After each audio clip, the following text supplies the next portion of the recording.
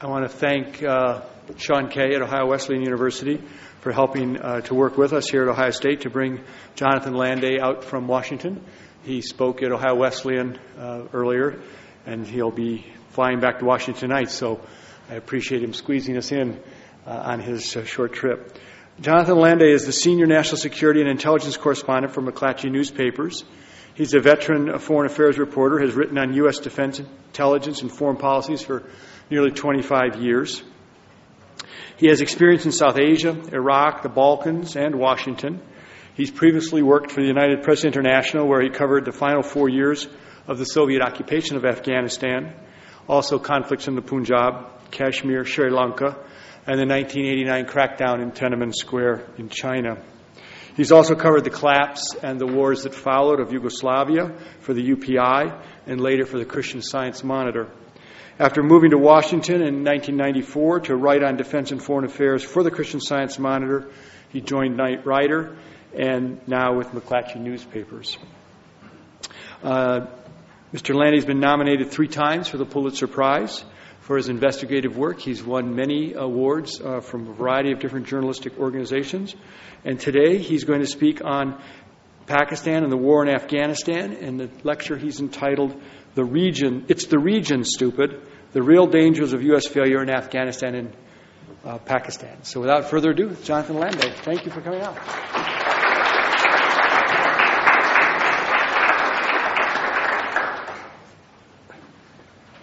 Hi, good afternoon. Thank you very much for having me here, and thanks for coming out on this blustery day. Thank you to the Mershon Center and everyone else who was involved in bringing me out here. I appreciate you coming. You could have been doing something a lot more exciting, like watching the healthcare conference between President Obama and the Republicans. Let me begin by just laying out that this is me speaking, and it's not McClatchy Newspapers. For those of you who don't know, McClatchy Newspapers is the 3rd largest publisher of newspapers in the United States. We publish 30 newspapers, and we own 30 newspapers outright. We have a bunch that we co-own. We also own entities like Cars.com and CareerBuilder.com. And so this is my own views. Do not reflect the views of McClatchy. As a journalist, I strive not to be policy prescriptive, and that's a Washington expression, meaning that I don't think it's my place as a journalist to advocate one position over another, or one strategy over another. After all, everyone knows that journalists don't have opinions. But as a journalist, I see my job as being more of an educator, someone who tries to provide his readers and audiences with information on a particular subject on which they need to make informed, rational decisions underpinned by cold, hard facts, sometimes brutal facts, and facts that crash up against ideological views or your patriotic views or opinions. So with that as kind of as my background to this, let me start by talking about, I spent 4 months, I've been going and reporting on Afghanistan and Pakistan and South Asia since 1986, with a short 5-year break to cover the breakup of former Yugoslavia. And so what I'm going to lay out for you is kind of what my accumulated wisdom, if that's what you want to call it, in this region for the past 25 years. I came back, I spent 4 months in Afghanistan last year. I nearly didn't return from my last trip in September. I was embedded with Marine trainers in Kunar province, which is, how do I change the map on this?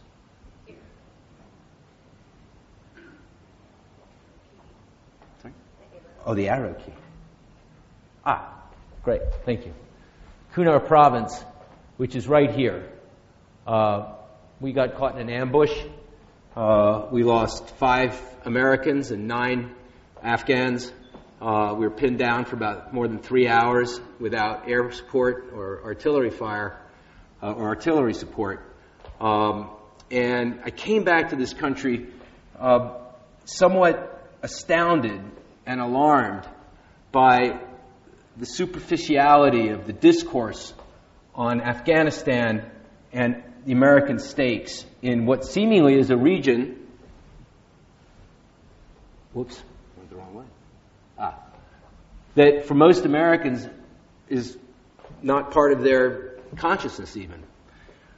And the reason I say this is because policy was and is largely being driven by a single issue. And that issue is the threat to the U.S. homeland posed by Al-Qaeda, should it ever return to a Taliban-run Afghanistan. This was the rationale that was being promoted by the Bush administration, and this is the rationale that is behind the Obama administration's strategy that was announced by the president in December. It's the rationale behind the counterinsurgency strategy being pursued today by General Stanley McChrystal, the U.S. commander in Afghanistan. And lost in all of this, I believe, are what I believe are the real consequences of an American failure in Afghanistan. And an American failure in Afghanistan could take two forms. One is a premature decision to withdraw, or a decision to withdraw before the conditions are right. And even if we get the conditions right, there is still an enormous potential for failure in Afghanistan, simply because the United States squandered 8 years of opportunity in Afghanistan, squandered it. And I don't know that we have the time, or the administration has the political capital or the economic wherewithal to sustain an ongoing operation there. And let me return to the rationale as to why we are in Afghanistan as promoted by both the Bush administration, the Obama administration, members of Congress, all of the instant Afghan experts and squawking heads that appear daily on television. And that's the idea of Al-Qaeda returning to Afghanistan and the threat it poses to the United States. And my contention is that yes, Al-Qaeda is a threat, but it is a threat that has been greatly exaggerated. And the reason I say this is because, beginning with the Bush administration, Al-Qaeda has been painted as an existential threat to the United States, the equivalent of the new Soviet nuclear arsenal. And yet, if you look at the way the Europeans treat the Al-Qaeda threat, they treat it as a threat that they need to deal with through police operations and through intelligence operations. They don't call it a war. And that's because it gives too much prominence to Al-Qaeda and its capabilities. Former Vice President Dick Cheney likes to refer to the fact that there hasn't been another attack on the United States since 9/11. And that's right. But they've tried. And let's look at the people who have tried. Every single one of them has been either screwed up the operation or has been uncovered before they could carry it out. And that's because, for the most part, the people that they're sending against us are pretty amateurish.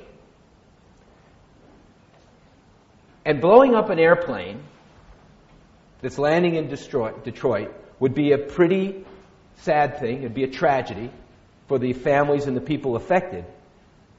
But it wouldn't end the United States as we know it. It would be a horrible thing. Airline stocks might crash for a while. People might be reluctant to get on airlines. But the only thing that would really suffer, the only people who would really suffer would be the politicians who would be attacking each other, which they're already doing anyway, over who didn't take enough precautions to prevent this from happening. But it is not an existential threat. They are not a threat to the existence of the United States as we know it, and yet we treat them that way. And that's what has been driving policy. So what I propose to lay out here today, and it's my belief that it's possible that a victorious Taliban, led by a victorious Mullah Muhammad Omar, who is the spiritual and temporal leader of the Taliban, the founder of the Taliban, might be an even graver threat to U.S. and international security than Osama bin Laden. Because this is a man, Muhammad Omar, who participated in the defeat of the godless communists, the Soviets, and the communist Afghan governments. He was a mujahideen.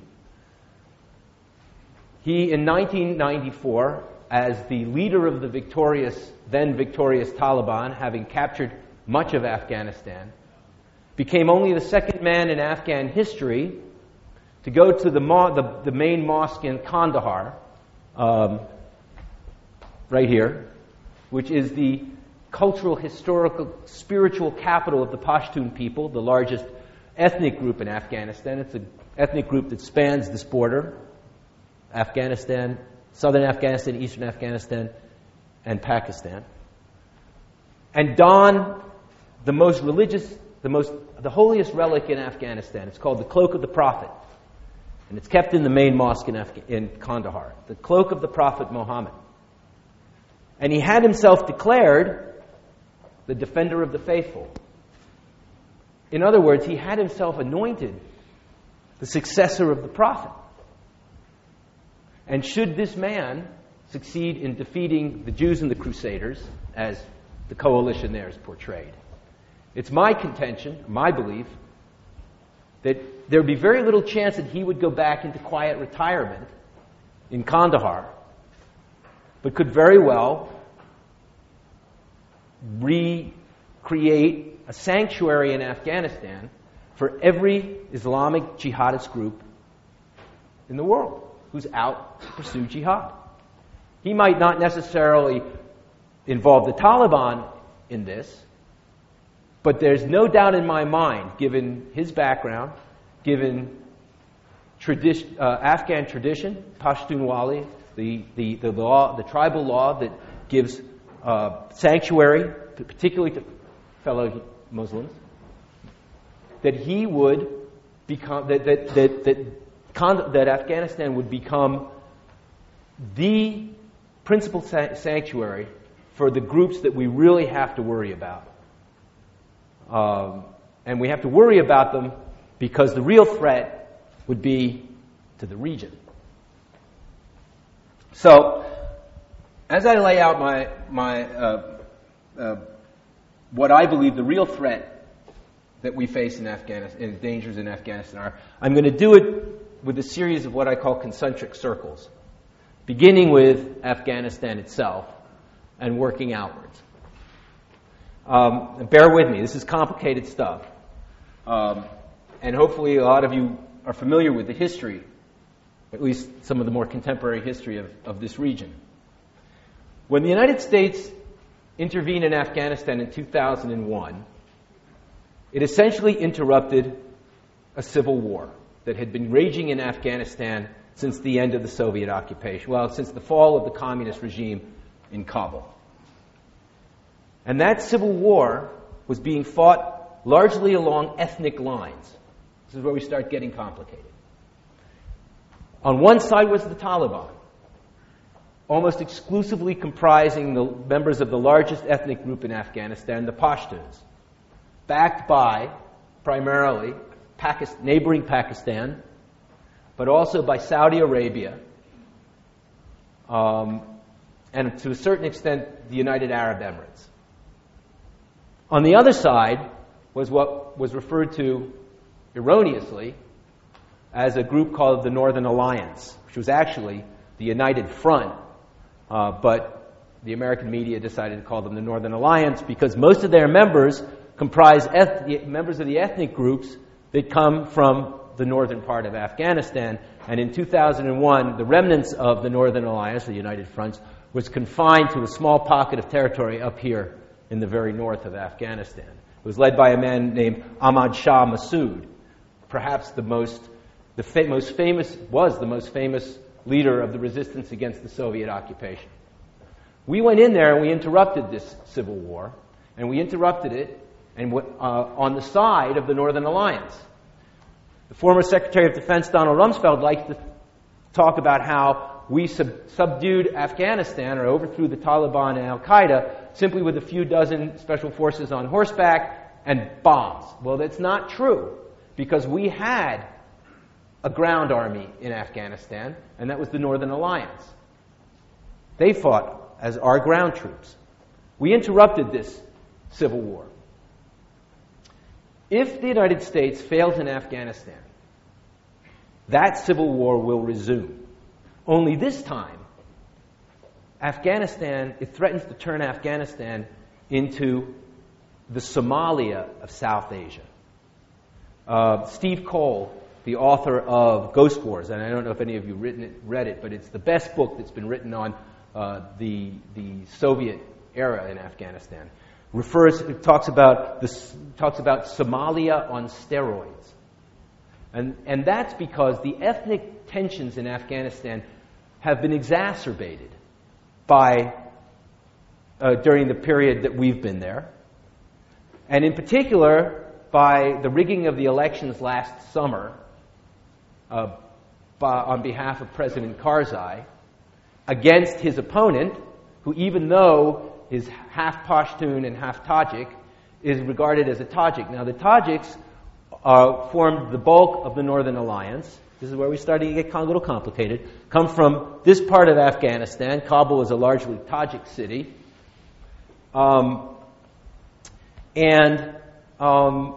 Those tensions continue because the Tajiks feel, and the other minorities feel, that the election was stolen, and well, it was.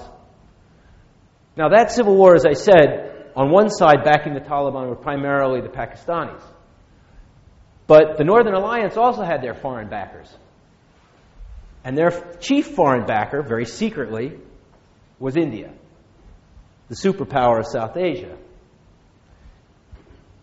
If there is a resumption of a civil war in Afghanistan, it threatens to become a proxy war between Pakistan and India, with Pakistan continuing to back the Taliban, which it is continuing to do now, and India, which has a strategic relationship now with the Karzai government to the point where India is building roads. It's had members of its security forces in Afghanistan protecting its road building crews. It's sunk about $1.4 billion, which is a lot of money for India, in aid into Afghanistan. It's training members of the Afghan military. It built a power system that brings electricity from Tajikistan across the Hindu Kush into Kabul. Hindu Kush being the extension of the Himalayas that come down into Afghanistan from here. It has a strategic relationship with President Karzai, and India does not want Afghanistan to revert back to Pakistani control, Pakistani influence, as they had during the Taliban era. And there's a major reason for that. The reason being, you all remember what happened in 2008? The terrorist attack on Mumbai. Well, that was only the most recent operation carried out by an extremist group created, armed, trained, sponsored by Pakistan's primary intelligence agency, the Inter-Services Intelligence. This is only one of the groups that the Pakistani ISI and military have created to wage proxy guerrilla war against India over, as I told you, it's going to get complicated, this part of the subcontinent right here called Kashmir. Because Pakistan is a small country compared to India. It's got much smaller armed forces. Indian armed forces are the fourth largest military in the world. And Pakistan cannot, and has tried to do this before, and has lost 3 wars, fight India in a conventional way. So they rely on what the military refers to as asymmetric warfare, which is sponsoring proxy guerrilla groups as instruments of Pakistani foreign policy. They use them here in Kashmir. They used them during the War of Independence between Bangladesh and Pakistan. Bangladesh used to be what was known as East Pakistan. And there was a civil war in 1970. Pakistan used proxies here. They lost that war when the Indians intervened. And they used them in Afghanistan. When President Clinton fired cruise missiles at an Al-Qaeda base after the attack on the USS Cole in Yemen, 1996, I believe it was.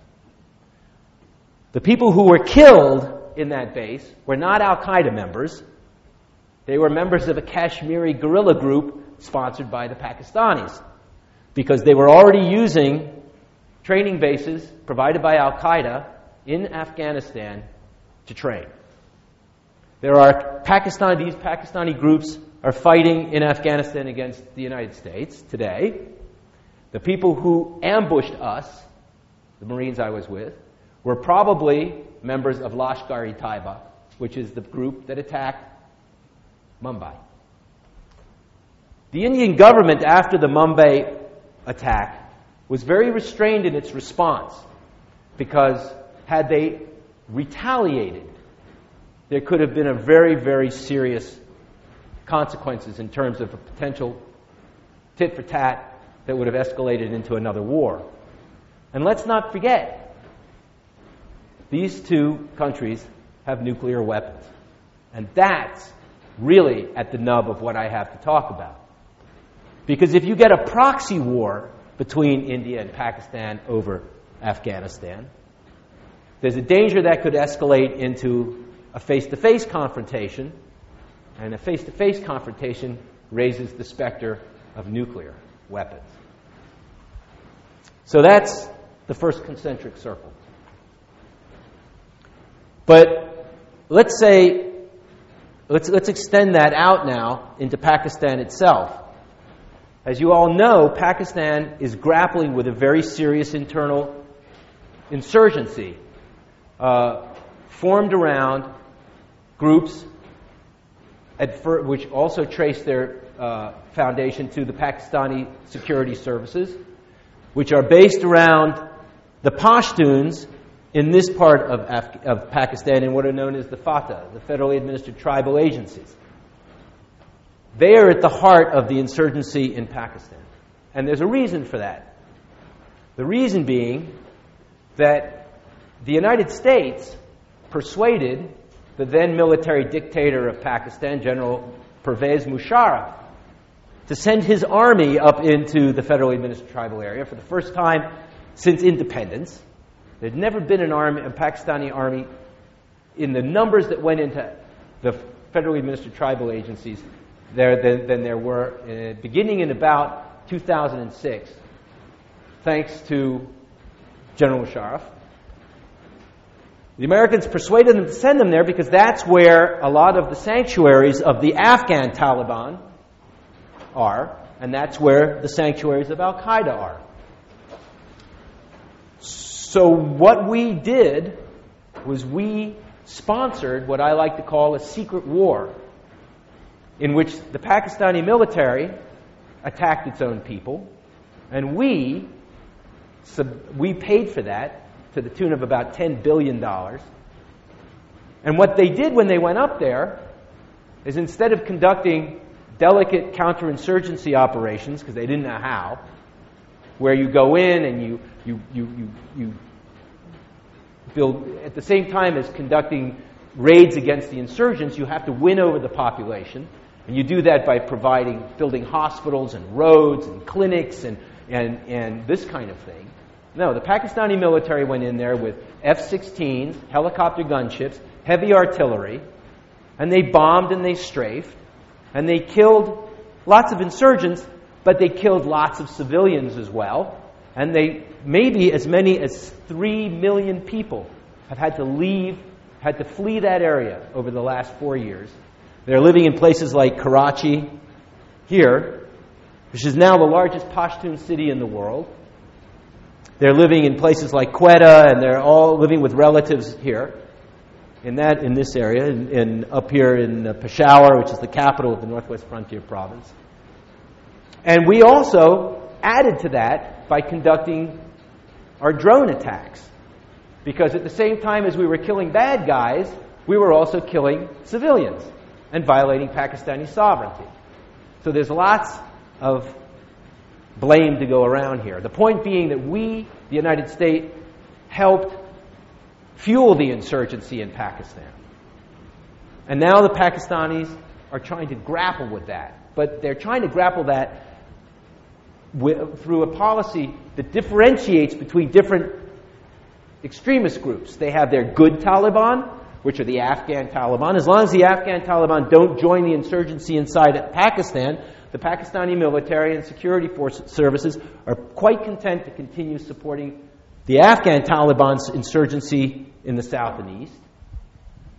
And the bad Taliban, which are the guys, their own Pashtuns from the Northwest Frontier Province, from Fatah, thinking that they can manage these two insurgent groups. The problem is that if the Taliban come back to power in Afghanistan, members of the Taliban and members of associated groups, in particular a group known as the Haqqani Network, have said their next target will be Indian Kashmir.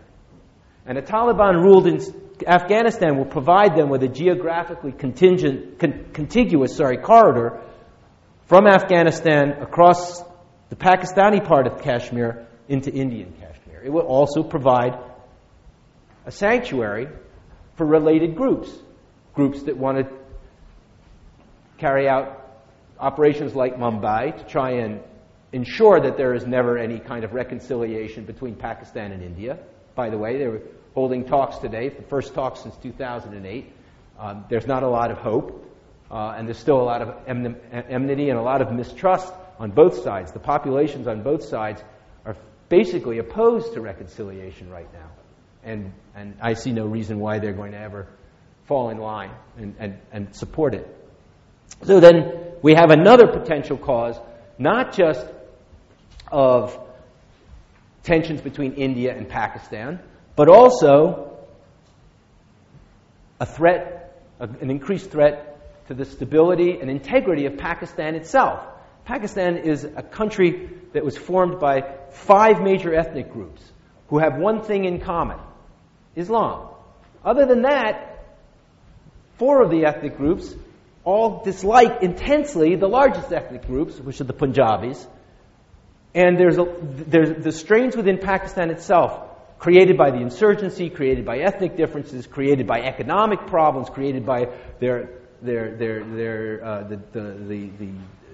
completely paralyzed political system, are quite intense. So the threat to the dismemberment of Pakistan from a Taliban victory in Afghanistan rises hugely. And let's not forget that Pakistan not only has nuclear weapons, but it has quite a few nuclear reactors that generate a lot of nuclear waste. And nuclear waste, if you can't get the weapon itself, if you get the waste, you can build a dirty bomb. And a dirty bomb, theoretically, at least in terms of the impact it has politically and economically, could be almost as bad. So the fact is that the only way that Al-Qaeda becomes the threat that it's being portrayed as today is if Pakistan collapses. Because then you have the threat that they could get their hands on either nuclear waste or a nuclear weapon. Until that happens, we're exaggerating the threat posed by Al-Qaeda. Okay, let me shift to my next concentric circle, which is here. This is former Soviet Central Asia. And I want to talk specifically about these 2 countries, Uzbekistan and Tajikistan. Countries that have huge unemployed youth populations, large numbers of unemployed men, particularly Uzbekistan. A lot of young men used to be able to go to work in Russia and the Ukraine, but they've been pushed out, forced to go back home. There's a very large unemployment problem in both places. They are both slowly becoming narco states by virtue of the fact that a lot of the drug trafficking that's coming out of Afghanistan is going up through Tajikistan and Uzbekistan, up in its way towards Russia and then into Europe. And the United States has helped enhance that problem. Why? Because we decided that we were going to build a bridge across the Amu Darya River here to enhance economic cooperation, boost economic cooperation and trade between Tajikistan and Afghanistan. Only what's going out over that bridge is narcotics. And you can go to the Tajikistan side of the border and see these mega palaces and BMWs and Mercedes-Benz, and that's because Tajikistan is basically becoming a narco state. And along with a narco state comes the mafia and crime, which tends to destabilize a place even more. But beyond that, the other thing that Tajikistan and Uzbekistan share are dictatorial regimes that have spent the last 20 years suppressing anything they consider dissent. And their chief target has been Islam, in particular, even moderate Islamic groups. The despot who runs Uzbekistan has even gone so far as boiling people alive. And so you have a situation in Central Asia, which, don't forget, there's enormous deposits of natural gas and oil. Here, in particular here, Azerbaijan. But there's a lot of natural gas up here, and India wants it. Pakistan would like to get it. And it's an alternative to Iran, the energy coming out of there. And so you have conditions that exist in Central Asia that are ripe for the export of extremism across the border from Afghanistan. And one of the stories I broke on my last visit to Afghanistan was a story. I don't know if any of you saw saw Frontline on PBS the other night. It was something like behind the Taliban lines or something. But they weren't actually with the Taliban. They were with another group called Hezb Islami, led by a guy by Gulbuddin Hekmatyar, who operate up here, not in the Taliban strongholds of southern and eastern Afghanistan, but they're up here. And I broke that story. And along with those extremists, they're Pashtuns as well, have come Chechens, Arabs, as well as Tajiks and Uzbeks. And their goal is to export jihad across the borders.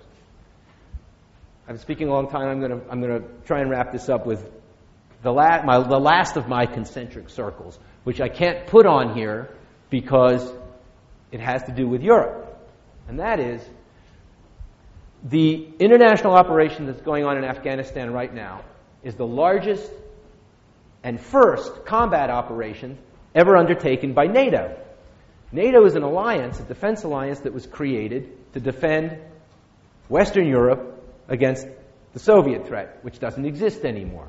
And since that time, NATO has been desperate to find raison d'etre for its continued existence. They had former Yugoslavia.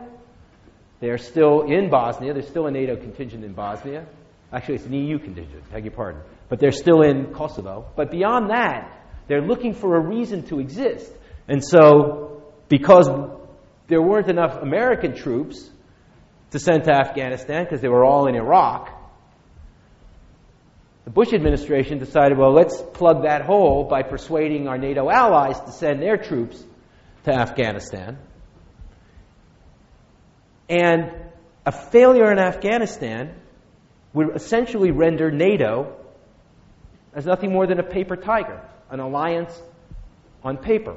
From a military point of view, since the Soviet Union doesn't exist anymore, that might not have enormous consequences. But politically, NATO is the underpinning of the transatlantic relationship. And even now, there are enormous tensions within NATO over Afghanistan, because the public opinion in Europe has turned even more against continued involvement in Afghanistan than it has here. The Dutch government fell last week in a dispute over keeping Dutch troops. They have 2,000 troops in Afghanistan, in the heart of southern Afghanistan, in Uruzgan province.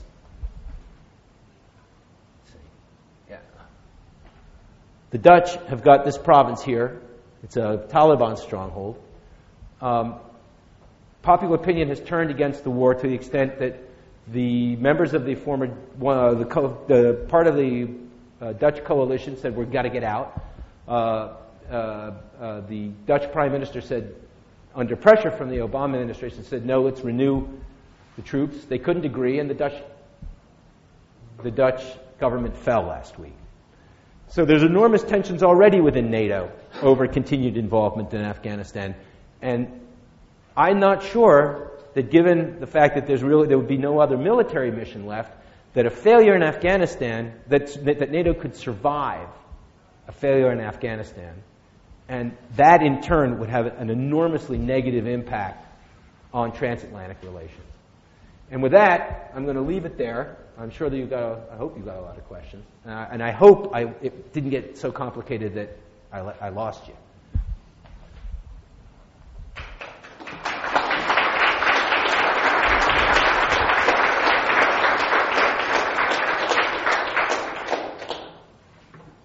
Yeah. I'm certain that you have many things to say to me. You left Iran. Iran yes. is also playing yes. very important yes. role. For India, Iran is one of the big donors. My question is about, in the past 10 days, 6 Afghan Taliban have been arrested in Pakistan, including Mullah Baradar and Abdul Kabir. And Mullah, yes. Yes. And also the Haqqani's, one of the Haqqani's son, Muhammad Haqqani was killed. Yes. That's a drone. Yes. They wanted Siraj. Yes. To the best of my knowledge, CIA has not been allowed to interrogate Mullah Abdul Ghani Baradar. Well, the New York Times reports today that maybe they're going to be able to. Yeah. But yes, but you're right. Yeah. So now there's inconvenient alliance between the United States. How do you really measure this? That really, because the rumor in Afghanistan is that this Mullah Baradar and others were arrested because they were the ones who wanted to reconcile, and the Pakistani ISI deliberately. Yeah, I would. Yes. I mean, that's a conspiracy theorist. What is your opinion? I subscribe to that theory. Let me explain. I don't know if how many of you are aware, but over the last week or so, for the very first time in 9 years of war, the Pakistani security services arrested members of what is known as the Quetta Shura. Now, let me get the other map back. Here's Quetta. Quetta is the capital of Baluchistan province in Pakistan. And for the last 9 years, after fleeing Afghanistan, Mullah Muhammad Omar, who I talked about earlier, and his leadership council, known as the Quetta Shura, have lived undisturbed in Quetta, Pakistan. And that's why it's called the Quetta Shura. But they have another Shura up here in Peshawar. And so the Americans have been pressuring the Pakistanis for years to do something about this, because these guys were running the insurgency that's killing American troops in southern Afghanistan from Pakistani soil in Quetta. And only now have the Pakistanis arrested these guys. And so the question is, why? Why now? When this arrest took place of this man by the name of Mullah Baradar, who is the number 2 leader, he's effectively the military commander of the Taliban, there was portrayed as the Pakistanis finally sort of turning the page and deciding that they were now going to cooperate with the United States in ending the Taliban insurgency in Afghanistan. I don't subscribe to that, and neither do the people in most people in Afghanistan. States don't do anything except out of self-interest. So you don't suddenly arrest these guys because you want to help the Americans. No. What I believe is, got to go back, let's start with the President's speech in December. What did the President say? He said he's putting 30,000 more troops in, and he's going to start withdrawing them in July 2011. Well, that part is what they heard all over this region. Because when they heard that we're going to start pulling troops out, they said, the Americans are leaving. And so that already started this jockeying for influence and position in a post-American Afghanistan. The man who was arrested, Mullah Baradar, was engaged in secret talks with not just the Kabul government, but with the Saudis and perhaps even the United States. He broke publicly, not publicly, but he broke with Al-Qaeda. He was critical of Al-Qaeda. And the Pakistani ISI, the intelligence service, and I suspect even Mullah Omar himself, went pretty nuts because they don't want these guys, anyone, to be freelancing peace agreements that they don't have control over, that doesn't leave them, the Pakistanis, with primacy in terms of outside influence in a post-America Afghanistan. So they arrested him. I firmly believe that. They want to be able to control the terms of that agreement. They don't want to be left out of the agreement because the Pakistanis are absolutely determined that they will be the primary outside influence in Afghanistan after the Americans leave. Pakistan has legitimate interests in Afghanistan. They share the border. They have tribes that span the border. Pakistan has enormous trade interests in Central Asia, and all of the roads that go to Central Asia go through Afghanistan. Pakistan has legitimate security interests in Afghanistan. But it has used those interests and exploited those interests to the point where if you want to blame one outside power for the last 30 years of trauma in Afghanistan, it's Pakistan. Because for Pakistan, we've got to go back now to look at Pakistan. It's a very narrow country geographically. There's 170 million people. And their big neighbor, the superpower of South Asia, India, is at more than 1 billion. They got the world's 4th largest military.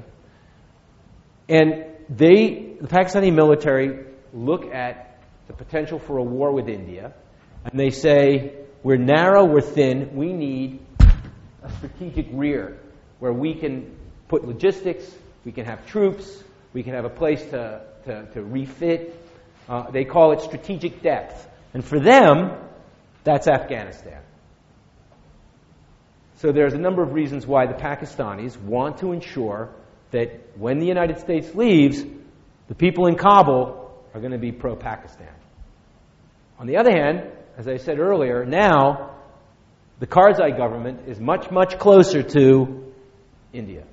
So everything that's going on right now has to do with the Indo-Pakistani rivalry. And again, I keep reminding people, nuclear weapons. I hope that answered your question. Yeah, back there.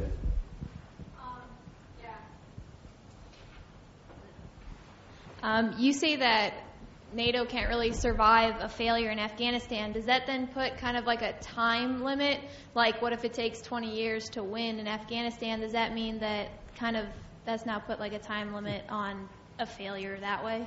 It's a very good question, which brings me to this point. And I'm not sure that there's anything we can do in Afghanistan except act as a dam, largely, to ensure that the disastrous scenarios that I painted in my talk don't happen.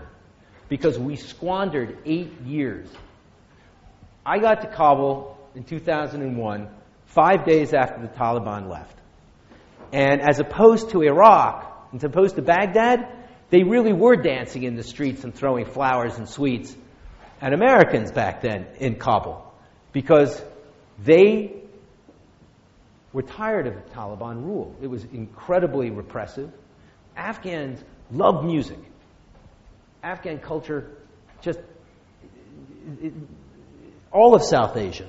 I mean, the most popular music, I think, you guys correct me if I'm wrong, in South Asia today comes from here, Mumbai. The Hindi cinema music, the movie music, they love it. Well, they couldn't play that in Afghanistan during the Taliban reign.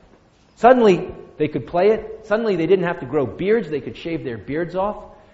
And we, the United States, were the first foreign power in Afghan history to be welcomed in Afghanistan.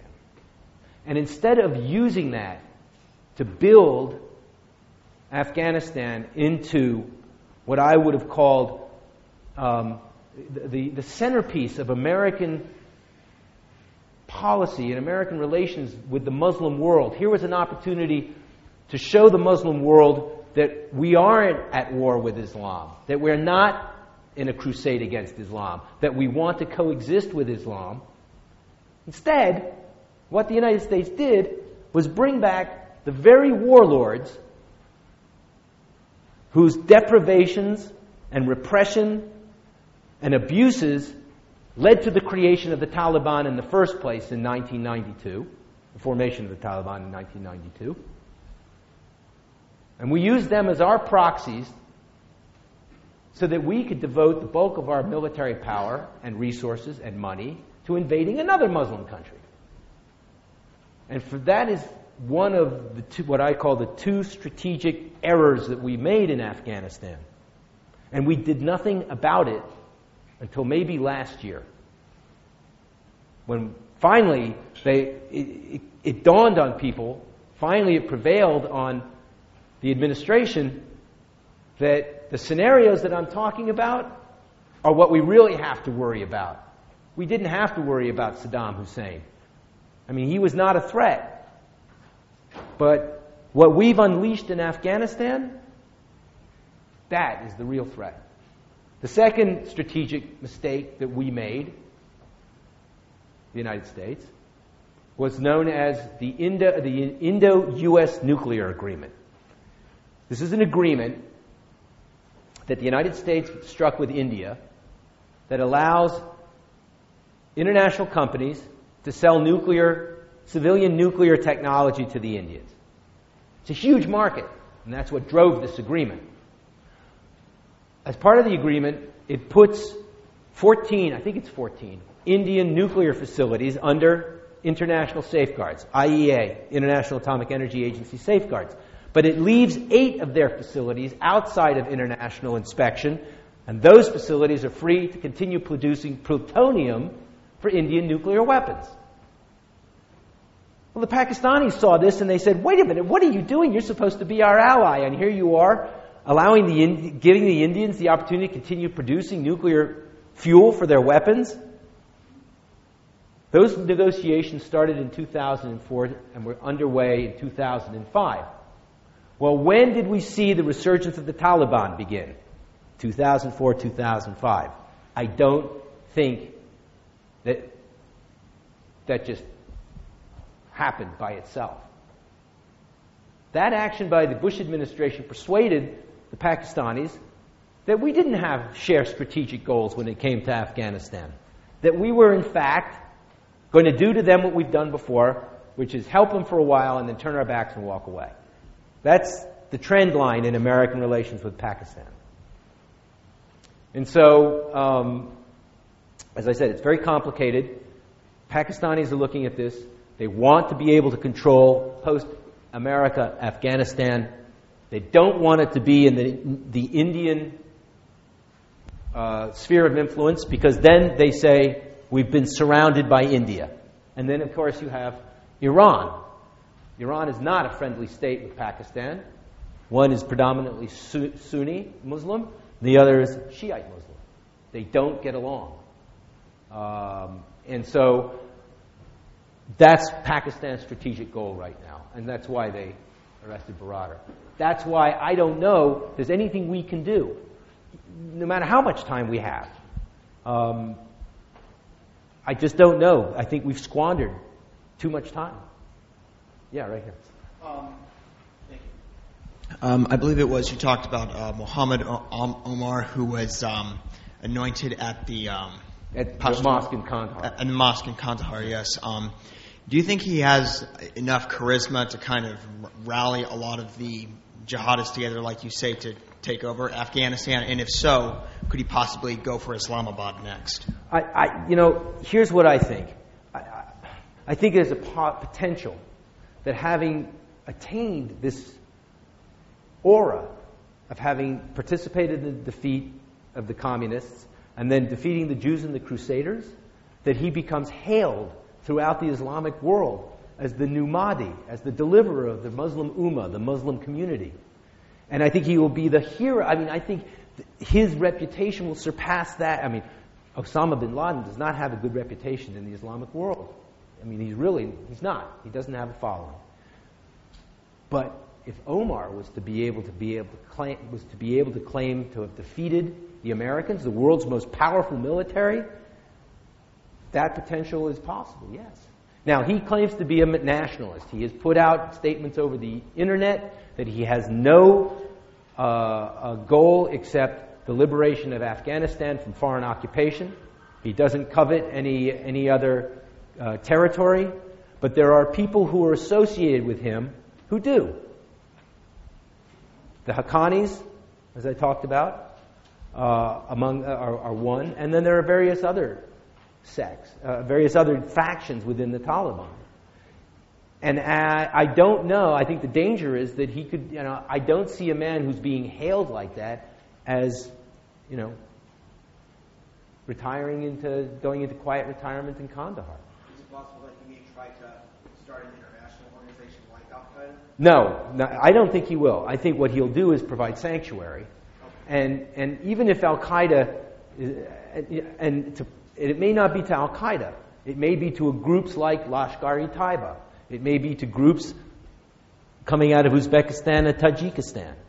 But I have a hard time discounting the idea that these groups, all of these kinds of groups, would not find welcome or at least sanctuary in a Taliban-run Afghanistan, if there isn't even Afghanistan to run. I take you back to the Civil War scenario I talked to you about. The ethnic divide in Afghanistan roughly goes across the center of the country. You have the Pashtun area here, roughly going like this, here. Then you have the areas of the Uzbeks and the Tajiks, and also you have in the center of Afghanistan the areas that dominated by the Hazaras, the Shiites. And if there's a civil war, there's no guarantee that that country is even going to stay together anymore. It could just rupture at the seams. Did you say that he was Pashtun? He is a Pashtun. Oh, very much. There are two main Pashtun tribes. There are two Pashtun tribes, the Duranis and the Khilzais. And it's hard to sort of characterize each, but you could characterize the Khilzais as being more sort of from the countryside and the poorer, and the Duranis are the tribe of the king. It's Hamid Karzai. They are the traditional rulers of Afghanistan. Hamid Karzai is a Durrani Pashtun. And what is... He's a Khilzai. He's a Yeah. country? He's very much. He was uneducated village preacher who became a religious student. But the aura that he commands is quite, to the extent that even Osama bin Laden and his deputy Zawahiri have sworn bayat, or oath of allegiance, to Mullah Omar. Back there.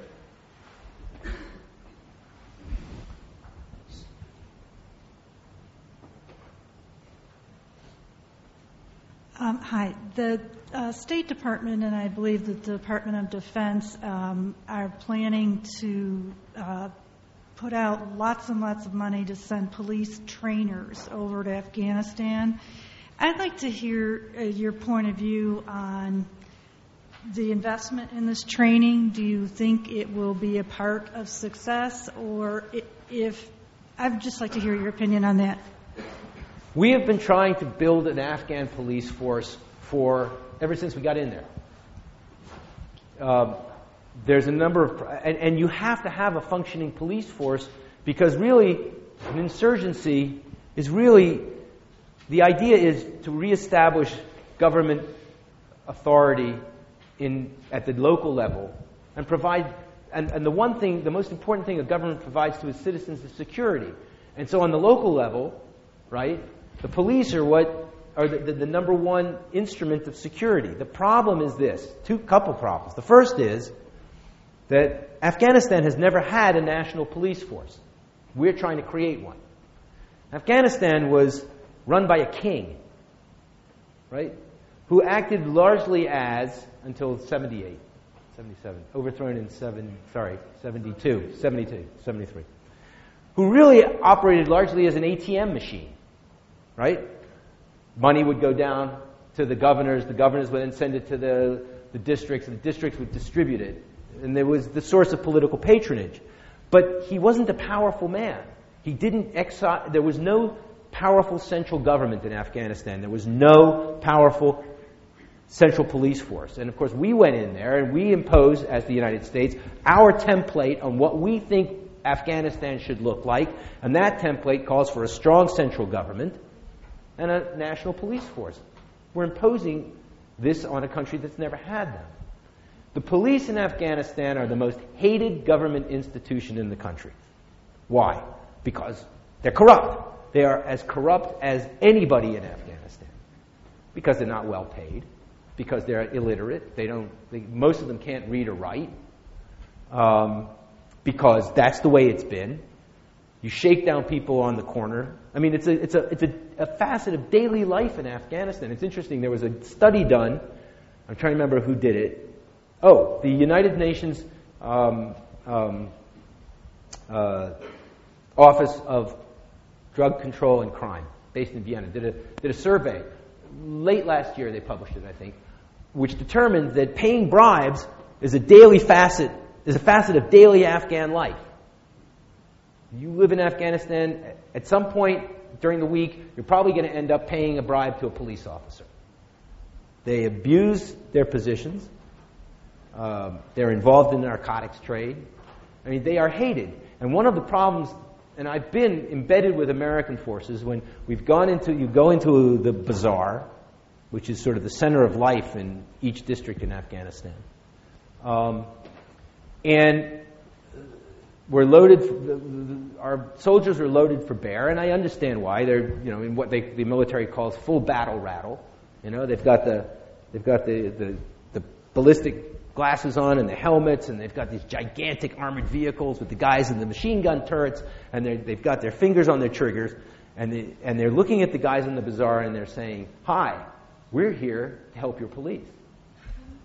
Well, that doesn't get you points in Afghanistan. And I'll get one more thing. There's a major offensive going on right now in southern Afghanistan. This place called Marja. I don't know if any of you read about it. And we're going to, militarily, it's a no contest. We're going to win it. The real battle will come, the real test will come is when we deploy what General McChrystal calls the government in a box, he calls it, which is actually when we bring, and we're starting to do this, local administrators to reestablish government authority in Marja. But we're also bringing police. And if they revert to the normal conduct of most Afghan police, we're going to lose in the end. Because we're going to leave. The police are going to abuse the citizenry. And the Taliban will come back. Welcomed by the citizenry. So, is it a good thing that we're training the police? Probably. Yes, absolutely. Are they trainable? Can we create a responsible police force in Afghanistan? We've been trying for 7 years now. And we're still trying. So I don't know. I'd like to... Yeah. It's an intricate part of what's called COIN, counterinsurgency strategy. You've got to have a police department. Because really, that's the American exit strategy. Our exit strategy is create conditions in Afghanistan to the point where the Taliban are reduced to a problem that can be dealt with by the police and the intelligence service. And we can leave. I don't know if it's possible. I mean, the police are so corrupt. And even all the way up through the ranks, all the way to the top, the very top, where President Karzai refuses to replace blatantly corrupt commanders because they're part of his political patronage network. Yeah. Did you have a question? Yeah. Yeah, we were actually, this is loud. We were just having these discussions earlier in our military science classes. A lot of this sort of thing's coming up here. General McChrystal has very specific, instructions that he's given the military on how he wants them to. The tactical directive you're talking about. Yeah. Yes, and he's putting limitations on the kind of weapons that we can use, and he wants people to interact more professionally and more personally with them, so that we can quit driving the wedge between the military and the civilians. Is that effective, or do you think so it's too little, too late? I keep going back to the time factor. We're in a race, and I don't know that we can win it. You absolutely have to do this. I experienced firsthand this tactical directive that the gentleman is referring to is a directive that General McChrystal issued last summer, which basically restricted the ability of U.S. forces, NATO forces, to use air power and heavy artillery. And there was a reason for that. And the reason is because we're killing so many civilians every time we use air power and artillery. And one of the best recruiting tools for the Taliban. We're talking about Pashtun society. Pashtun society operates according to a centuries-old tribal law. It's a fusion between tribal law and Sharia, Islamic law, called Pashtunwali. And revenge is a very important pillar. It's 7 pillars of Pashtunwali. It's one of the main pillars of Pashtunwali. You kill a civilian, his cousins and his brothers or whatever, or her cousins or brothers or father are going to join the Taliban. And that's what was happening. That's why the Taliban was able to extend in only 3 years, basically from 2005 to 2007, went from virtually, no territory at all in Afghanistan to having a presence in 32 out of 34 provinces, I think is what the latest Pentagon figure is, something like that. And one of the major reasons is because we were killing civilians. And on the other hand, American troops find themselves in positions where they are under fire. I was in this ambush that I was caught in September. There were women and children in the village that we were trying to get to, who were replenishing the ammunition of the guys who were attacking us. They were giving them, they were running weapons back and forth to these guys. What do you do when you have troops who are killed? But there's an allowance. There's that tactical directive gives the commander, the tactical commander, the ability to help his guys if they get into trouble. So there's a bit of a misapprehension about what it actually says. But I understand why General McChrystal did what he did, because killing civilians, both in Afghanistan and Pakistan, was just killing us politically.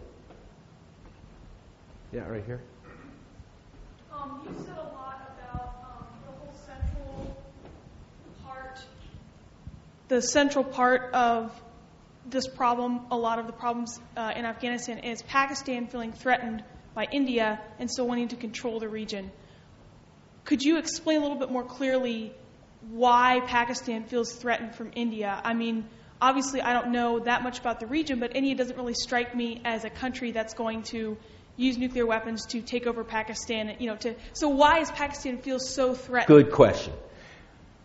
The Pakistani military get 70% of the Pakistan's federal budget. And they use that money to buy American F-16s and tanks and missiles from North Korea and from China. And they need to be able to justify that. So you need an enemy. And what better? There's only one choice when it comes to who your enemy is going to be. It's going to be India. That's why. That's a good question. Because as I keep telling, I've heard from Pakistani generals that the United States is part of an international conspiracy with Afghanistan and Britain and India and Israel and whoever else you want to throw in there to surround and destabilize Pakistan. But my response to that is, now let me get this right. India, which wants to be a player on the world economic stage, is a player on the world economic stage. That's what they want to do. That's where the Indians want to go.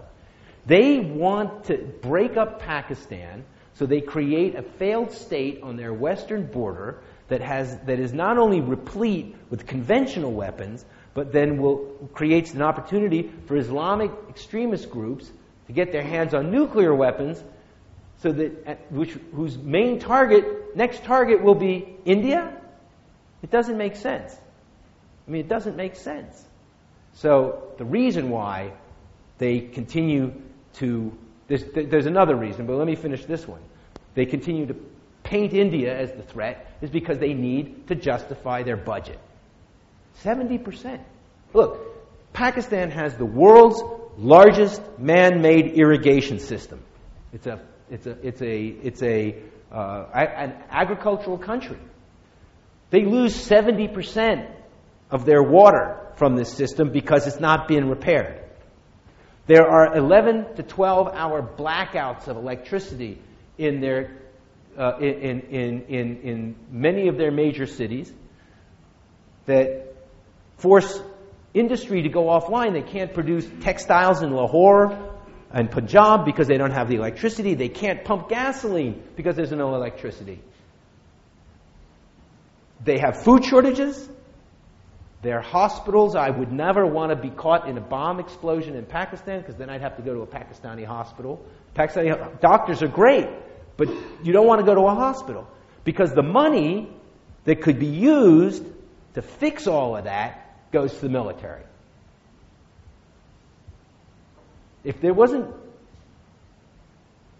if they couldn't justify their budget, Pakistan, I don't think, would be in the straits it is in today.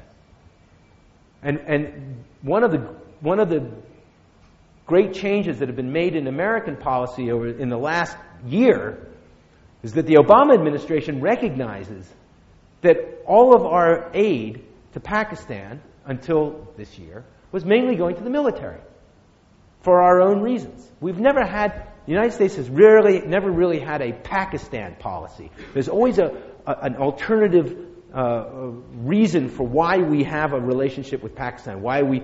Back during the Cold War, it was because we wanted to contain the Soviet Union, and then when the Soviets invaded Afghanistan, it was because we wanted to defeat the Soviets in Afghanistan. And we've never had a policy which says, now wait a minute, how do we help Pakistan itself fix Pakistan? Well, we're now starting to give $1.5 billion a year to Pakistan that's only going to civilian purposes. But I don't know that we have the time anymore to get it right. So that's one reason. The other reason, of course, is Kashmir. And we start getting very complicated. But Kashmir is a raison d'etre for Pakistan, is the only Muslim majority state in India. Pakistan was formed as the homeland of the subcontinent's Muslims, and yet there's this state in northern India that is supposed to be part of Pakistan but isn't. The military wants its weapons for that too. Yeah. When I was in Iraq, I saw the immediate effects of the Sunni awakening and the hiring of the Sons of Iraq and what that did for increasing the security situation and stabilizing the area that I was operating in. So can you talk to the efficacy of maybe not necessarily that type of economic development, if you will, but the economic development that we need to accomplish in Afghanistan, can that legitimize the government, and can that give the police force a country that they will believe in enough to not be as corrupt as they are? I don't know if there's anything we can do about repairing the way Afghans regard their government. Not after what happened last summer, but just the blatant rigging, the massive electoral rigging that took place on behalf of President Karzai. I mean, most Afghans didn't even care that he stayed in office because they expected him to stay in office. They expected to happen what was going to happen. So I don't know that any amount of money we can put in there can change attitudes about President Karzai. That's why right now the emphasis is on the local level. The emphasis is on trying to get legitimate administrators in on the local level. But Iraq is not Afghanistan, or Afghanistan is not Iraq. Let's not forget, they're two completely different countries. Iraq was the most affluent country in the Arab world. They have real roads in Iraq. I mean, I spent time in Iraq. You could drive everywhere in Iraq. You can't do that in Afghanistan. That's why they had to spend $5 billion making a whole new kind of MRAP. These are these mine-resistant vehicles for Afghanistan, because you can't use the ones that we were using in Iraq and Afghanistan because there's no roads to drive on. Instead, we drive on their dirt roads into the middle of a bazaar. I've been on, this happened to me last year, in these gigantic towering MRAPs. I forget what they weigh, 20 tons, I think, is the bigger ones. And you churn up in the wintertime, you churn up the roads so that you get divots in the roads up to your knees, and you hold up traffic for 3 or 4 hours, and there's a guy in one of the cars who's got to get to the hospital because he's been mauled by a dog, but he can't because the Americans have got the road blocked and they've churned it up with their MRAPs. I mean, that's on a micro example of the problems that we were just not attuned to in Afghanistan.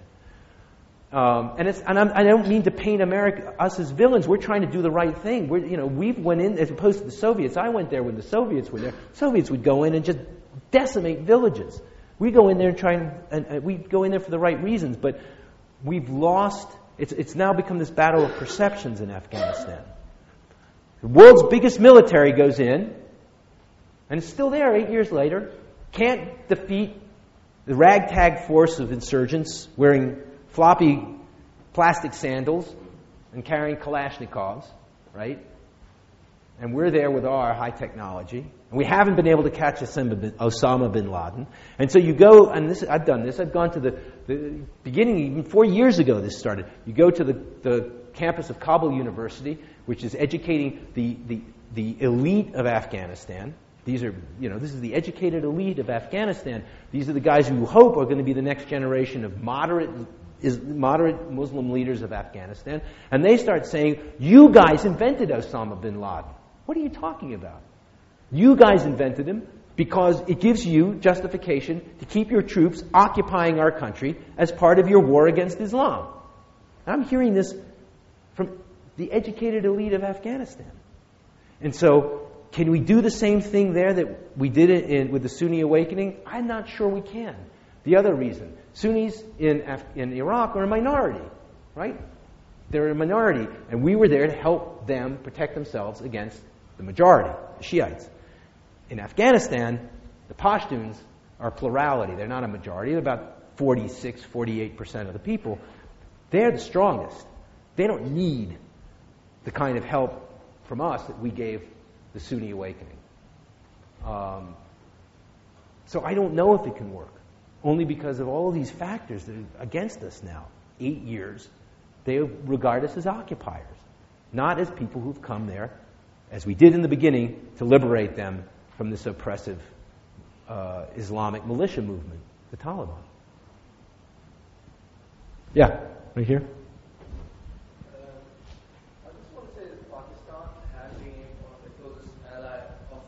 United States for more than 8-9 years. Actually, I was reading the news yesterday. Since 2003, we have lost 30,000 civilians in that area. Pakistani army had attacked its own area in Waziristan and Farah upon U.S. orders. And I think Pakistan is a country who has captured more than any other country, the Al-Qaeda and Taliban operators. Yes. But why still there's a huge mistrust that exists, and why again and again Pakistan has been told to do more? How you think it can be taken away? Yeah.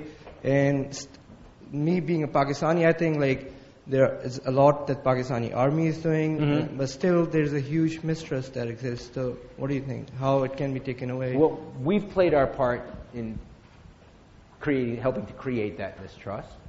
As I said, there's been a trend to American policy in this part of the world, going back to the Cold War, to the founding of Pakistan, where the United States policy towards Pakistan was one of part of containment of the Soviet Union. Again, during the Mujahideen period, during the Soviet occupation, it was to defeat the Soviets in Afghanistan.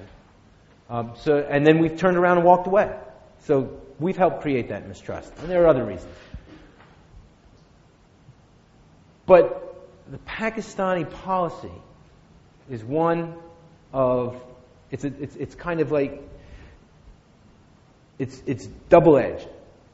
On the one hand, the Pakistani military, its created group for 60 years has relied on what our military called asymmetric warfare to fight its larger neighbor, India. And that asymmetric warfare has involved creating, training, arming, and dispatching across the border guerrilla groups, military proxies. They did the same with the Taliban in 1992, beginning in 1992 in Afghanistan. The problem is, in doing that, they also created an internal problem for themselves. These Islamic groups got out of control. So what they've tried to do is manage this problem. The Afghan Taliban have been allowed to exist unhindered here, based in Quetta, based in the tribal area, because they're not involved in the insurgency inside Pakistan. The Pakistanis army are only interested in going after people who are creating problems inside Pakistan. There's a couple of guys up in Northwest Frontier Province up here, in the federally administered tribal area, who are part of the Pakistani Taliban, the TTP, the Tehrik-i-Taliban Pakistan. It's the Taliban movement of Pakistan. But they're not getting attacked by the Pakistani military because they are sending their fighters across the border to attack the Americans in Afghanistan. It's this dual policy that the Pakistanis think that they can pursue, where you manage the good Taliban because you want to exert your influence in Afghanistan, but you go after the bad Taliban. And this is going to get them in trouble. This has gotten them in trouble because in the end, both these good and bad Taliban are actually working together on both sides of the border, because it's a Pashtun-based insurgency on both sides. So they've created, the Pakistanis are inheriting this whirlwind that they themselves created because of this policy of using military proxies as instruments of their foreign policy.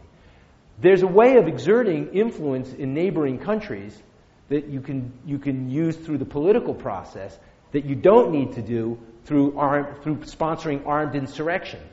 And once the Pakistanis learn that, I think you're going to see some progress being made in Afghanistan, perhaps. But I hope that answered your question. Yeah. So basically, I understand what happened to America in 9/11 and all that, and probably the Taliban is in Afghanistan and major areas in Pakistan, whatever it is. But I don't understand how, I understand you guys are there in Afghanistan to dominate and to destabilize basically the Taliban. But what I see happening right now, being a Pakistani, I see that Pakistan's even being destabilized because of that, even as Afghanistan. Why is the U.S. government taking part, the U.S. Army taking part in the Afghani government? I understand that they're there to actually destabilize the Taliban, the militants, basically. Right. But why are they trying to take over Afghanistan? Or are they trying to take over only the Taliban? who are the people who are U.S. actually military? affected. Right. Look, the U.S. Because military... they're going after the government. They're trying to make reforms in the government of Afghanistan. Mm-hmm. So basically, like being a Pakistani, it's not giving us a big sign because it makes us feel as if someone's trying to take over Afghanistan and trying to take over Pakistan just because Pakistan has the nuclear powers.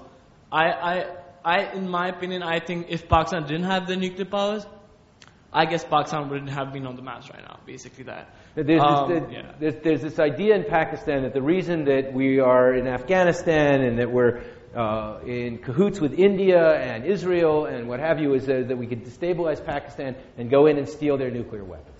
Right? And I can assure you that I'm pretty sure that's not the case.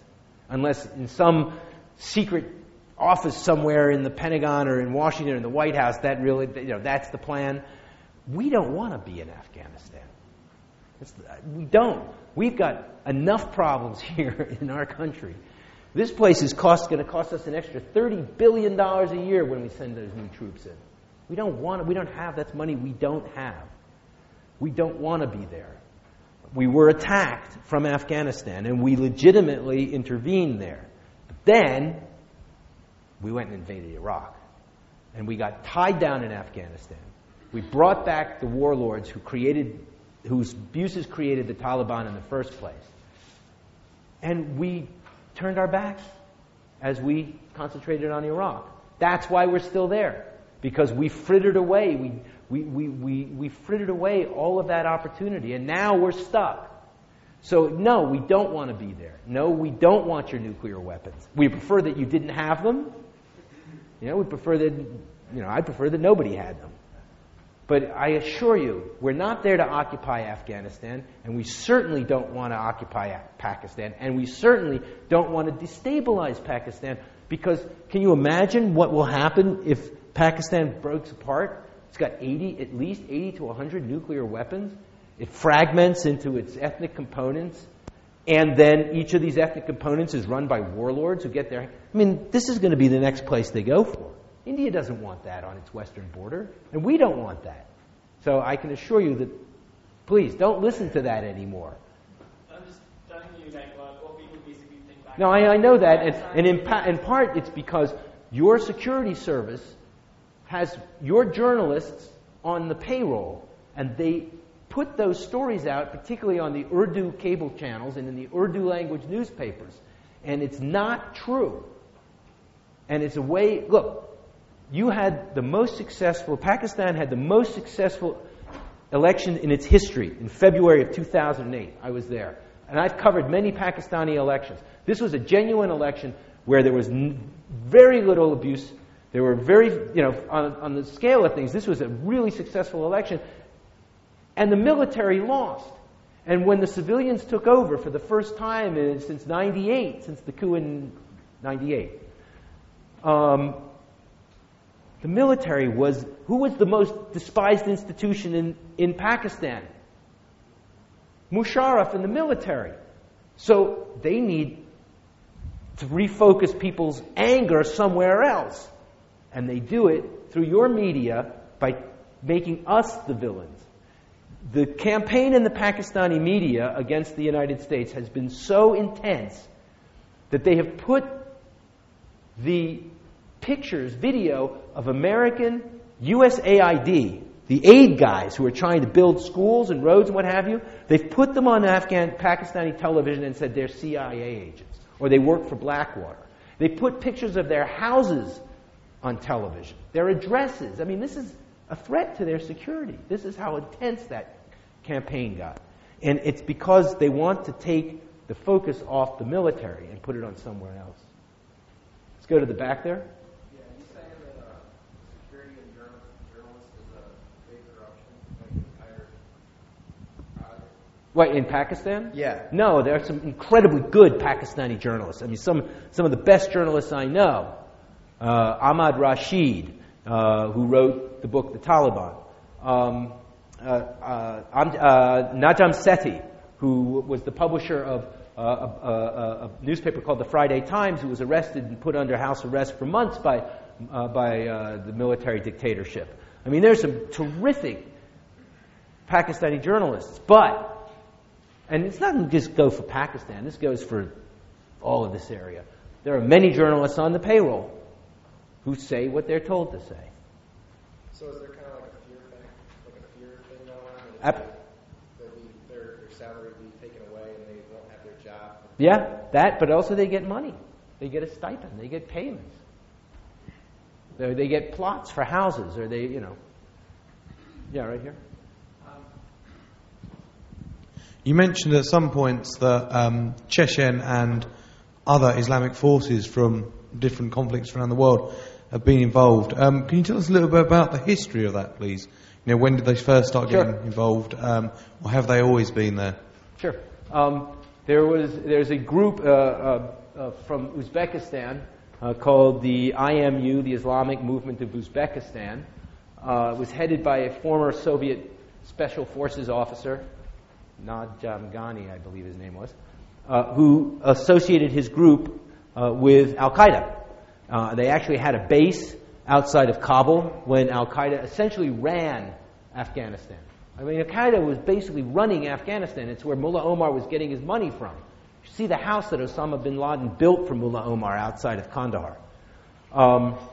The IMU was based in Kabul, outside of Kabul. You also have another Islamic separatist, Islamic extremist group from Central Asia, the Islamic Union Movement, I think it's called. But they were also part of Al-Qaeda. They were Al-Qaeda foot soldiers in Afghanistan. And when we went in, we actually killed the head of the IMU. We bombed his headquarters. And they all, the Chechens and the Uzbeks, and there were a lot of there were a lot of Al-Qaeda people who were going back and forth between Afghanistan, the Gulf, and Chechnya. There were a lot of Chechen fighters. A lot of these guys actually met in Bosnia during the war in Bosnia. And so they all flocked to Afghanistan when the Taliban came to power. And again, this is what India doesn't want to happen. This is what Russia doesn't want to happen. Which is why Russia, by the way, secretly backed the Northern Alliance as well. They don't want that to happen. So they all ended up here. And when we intervened, they all fled across the border into the federally administered tribal agency of Pakistan with Al-Qaeda.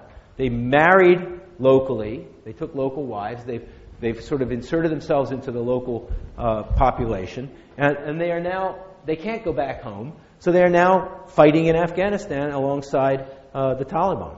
That's a very quick summary of how they got involved there. Yeah. Can you please tell me what is the exact role of Blackwater in Pakistan? No, because I don't think there is one. I mean, if anything, they may have been doing some training of the Frontier Corps. I mean, they're on the roads. Their cars are not registered. The ammunition they're carrying is illegal. It's in the news every day. They provide security for American diplomats, but believe me, they are not part of some plan to steal Pakistan's nuclear weapons. Right. And there aren't many of them there at all. Actually, they're all over the news. If you go check on CNN and BBC, but that's what I'm trying to tell you. That don't believe what you're reading in your newspapers or you're seeing on your television. CNN and BBC is not it's not a Pakistani channel. You know that. There is some, and they're not called Blackwater anymore. They're called Z. And there's a few of them. They're not called Blackwater anymore. They haven't used that name in a couple of years since they killed a bunch of people in Iraq. Right. So you're saying they're not in Pakistan anymore? I'm saying there may be some who are doing diplomatic security for the American embassy. So, what I'm telling you is they're not floating all over the Northwest Front. I mean, that's true. That's true. But having illegal cars, right, not registered cars, illegal weapons, I think that's against the sovereignty of the country, right? They don't put American diplomatic plates on their cars for very good reasons. I mean, I know that, but still, I mean, just going around the roads, and if they get arrested, right? If they're there, they are there with the full knowledge of the Pakistani government on visas, and if they're carrying weapons, believe me, the story that you're referring to was there was a raid on a Pakistani security company which was found to have illegal weapons in Islamabad. No, this was in Lahore. In Lahore? Yeah. This was the checkpoint that they stopped the car. Exactly, 3 cars, black Land Cruisers. Well, they're not cruising around but they haven't been prosecuted, have they? No, because Right, they were exactly. caught. They were held for 2 hours. Another car from the U.S. Because Embassy came and they took them away. Because it didn't have American ID on it, because you don't drive around Pakistan in cars with American ID on it. That's anymore, true. That's true. Yeah. Right? So stop and think again.